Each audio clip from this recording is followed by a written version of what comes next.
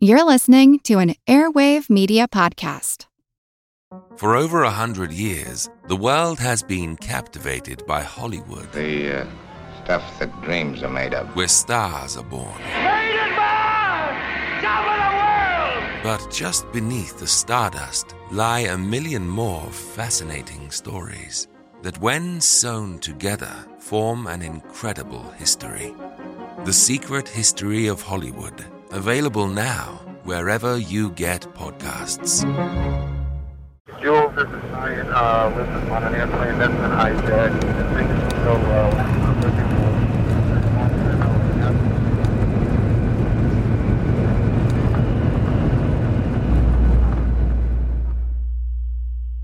Brian Sweeney was a 38-year-old defense contractor from Massachusetts and one of the 56 passengers aboard United Airlines Flight 175, one of the two planes hijacked by terrorists and flown into the World Trade Center on September 11, 2001. When the plane made a sudden, unexpected turn just half an hour into its flight from Boston to Los Angeles, the passengers on board had no way of knowing that they would be a part of one of the most tragic events in American history. All they knew was that their plane had been hijacked, and they feared the worst. Knowing it might be the last thing he'd ever do, Brian Sweeney called his wife Julie from the plane, but she was at work and couldn't answer her phone. In those last few moments before his death, Brian left her one final, heartbreaking voicemail. Julie didn't hear his message until she got home, hours after she'd already learned of her husband's fate. A year later, she released his voicemail to the public, hoping it would help other families in their grief. To this day, Brian Sweeney's words remain a haunting reminder of the nearly 3,000 people that perished that day. You're listening to History Uncovered, brought to you by the digital publisher All That's Interesting, where we explore the uncharted corners of the natural world and the world past. I'm All That's Interesting staff writer Austin Harvey. Today we're looking into the tragic death of Brian Sweeney on September 11th and the voicemail he left his wife only moments before.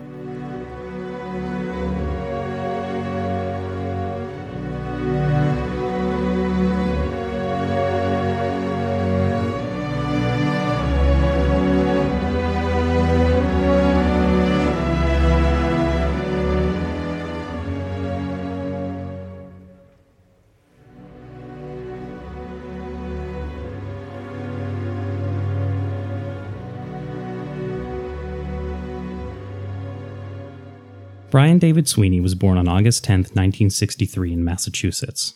After finishing school, he became a U.S. Navy pilot and went on to work as an instructor at Top Gun in Miramar, California. Fitting, since his widow Julie Sweeney Roth described him as being like Tom Cruise, but with a goose personality.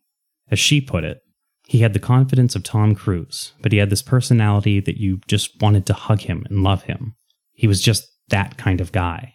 Brian and Julie met in Philadelphia in 1998, a year after he was medically discharged from the Navy, partially paralyzed from an accident. It was a suit bar, a hangout for businessmen after they'd finished work for the day. In other words, it was the kind of place where a guy like Brian Sweeney would stand out. He was 6'3", dressed in jeans, a denim button-up, boots, and a baseball cap, something that Julie later came to recognize as the Sweeney uniform. Julie saw Brian, turned to her friend, and told her, "That's the kind of guy I would marry." Brian had the same attraction to Julie, and before long they were living together in Massachusetts and got married on Cape Cod shortly after. By early 2001, each of them had finally settled into a comfortable position in their careers. Julie was teaching, and Brian had found a job working as a defense contractor in Los Angeles. Certainly not close to home, but work only took him to LA for 1 week each month. The rest of the time, he was able to work from home. However, one of Brian's week-long excursions would unfortunately prove to be his last. On the morning of September 11th, 2001, Brian Sweeney boarded a plane that he expected to fly him from Boston to Los Angeles, but United Airlines Flight 175 never made it to California.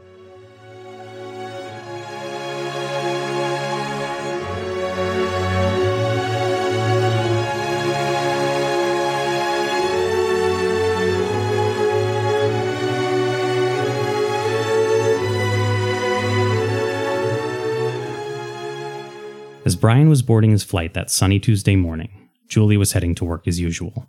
At that moment, neither of them could have possibly known that they were about to become part of a tragic story that would change the course of American history.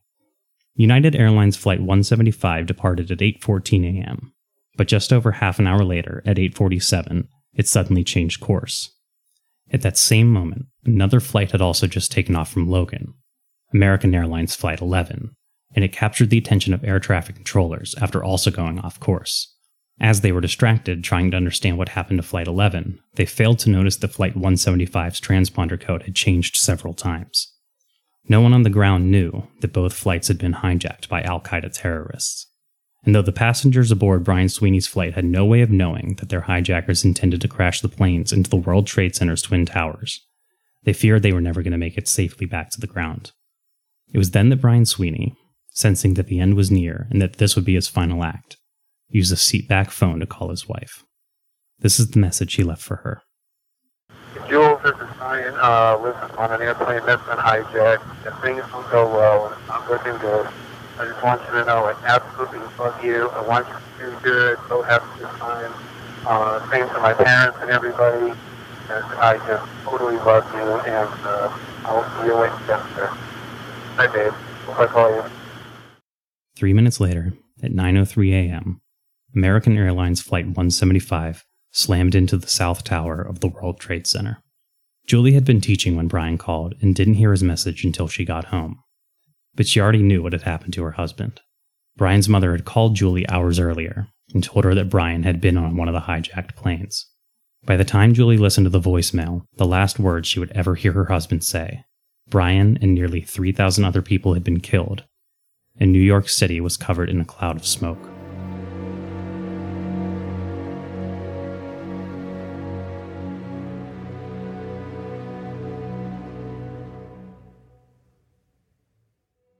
Looking back, Julie Sweeney Roth, who has since remarried and now lives in New Jersey, said she's thankful for that message from Brian. In an interview with the 9/11 Memorial and Museum, she said, "You hold out this hope, especially for someone like Brian who, this is a silly way to put it, was a warrior, and you just didn't believe that something like this could take him away." For her, there was some relief in knowing what her husband had been thinking in his final moments, without a shadow of a doubt. His voice had been calm, almost soothing, even in the face of death. That's why, in 2002, she shared Brian's message with the public, in the hopes that it might be able to help other grieving families heal. Grief can be isolating, but perhaps there's some comfort in knowing that you're not alone in your experiences, and knowing that other people are grieving the way you're grieving. It's been more than 20 years since 9/11. But many of the messages that victims like Brian Sweeney left for their loved ones have lived on and been heard by countless people who never knew them. Some who hadn't even been born yet, and likely they will continue to be heard by future generations. Of course, Julie couldn't have known that her husband's message would be heard not just by those who visit the 9/11 Memorial in New York, but by people all around the world via Twitter, YouTube, Facebook, and elsewhere. By hearing the final words of a man who almost certainly knew he was going to die, intimate words left for the woman he loved, we have a permanent reminder that the victims who died on September 11th, 2001 were real people, like us, not just names carved into a monument. And as for Julie herself, she certainly took Brian's final message to heart. She's lived a good life. She and her new husband have 2 children. And she volunteers at the 9/11 Memorial and Museum, working to help survivors and keep the memory of Brian Sweeney alive. She later told People magazine in 2018 that she was lucky Brian left her that voicemail. She told People that it, along with the connection she's made working for the memorial, has helped her to move forward. But she also clarified that moving forward isn't the same thing as closure. She told People, "I don't use the word closure. I don't believe in it. People throw it out there all the time. You don't ever close the door to something like this. It's just one day at a time. That's all this life is. 1 second at a time."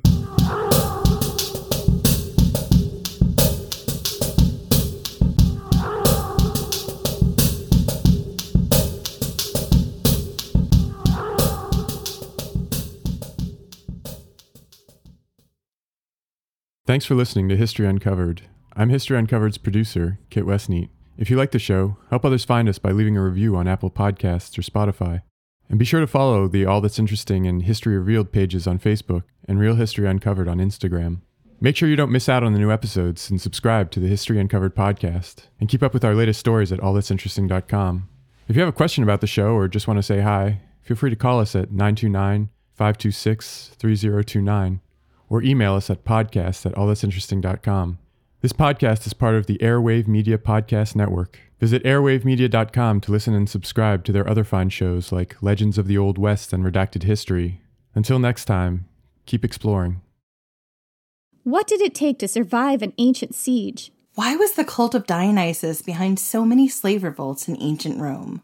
What's the tragic history and mythology behind Japan's most haunted ancient forest? We're Jen. And Jenny. From Ancient History Fangirl. Join us to explore ancient history and mythology from a fun, sometimes tipsy perspective. Find us at ancienthistoryfangirl.com or wherever you get your podcasts.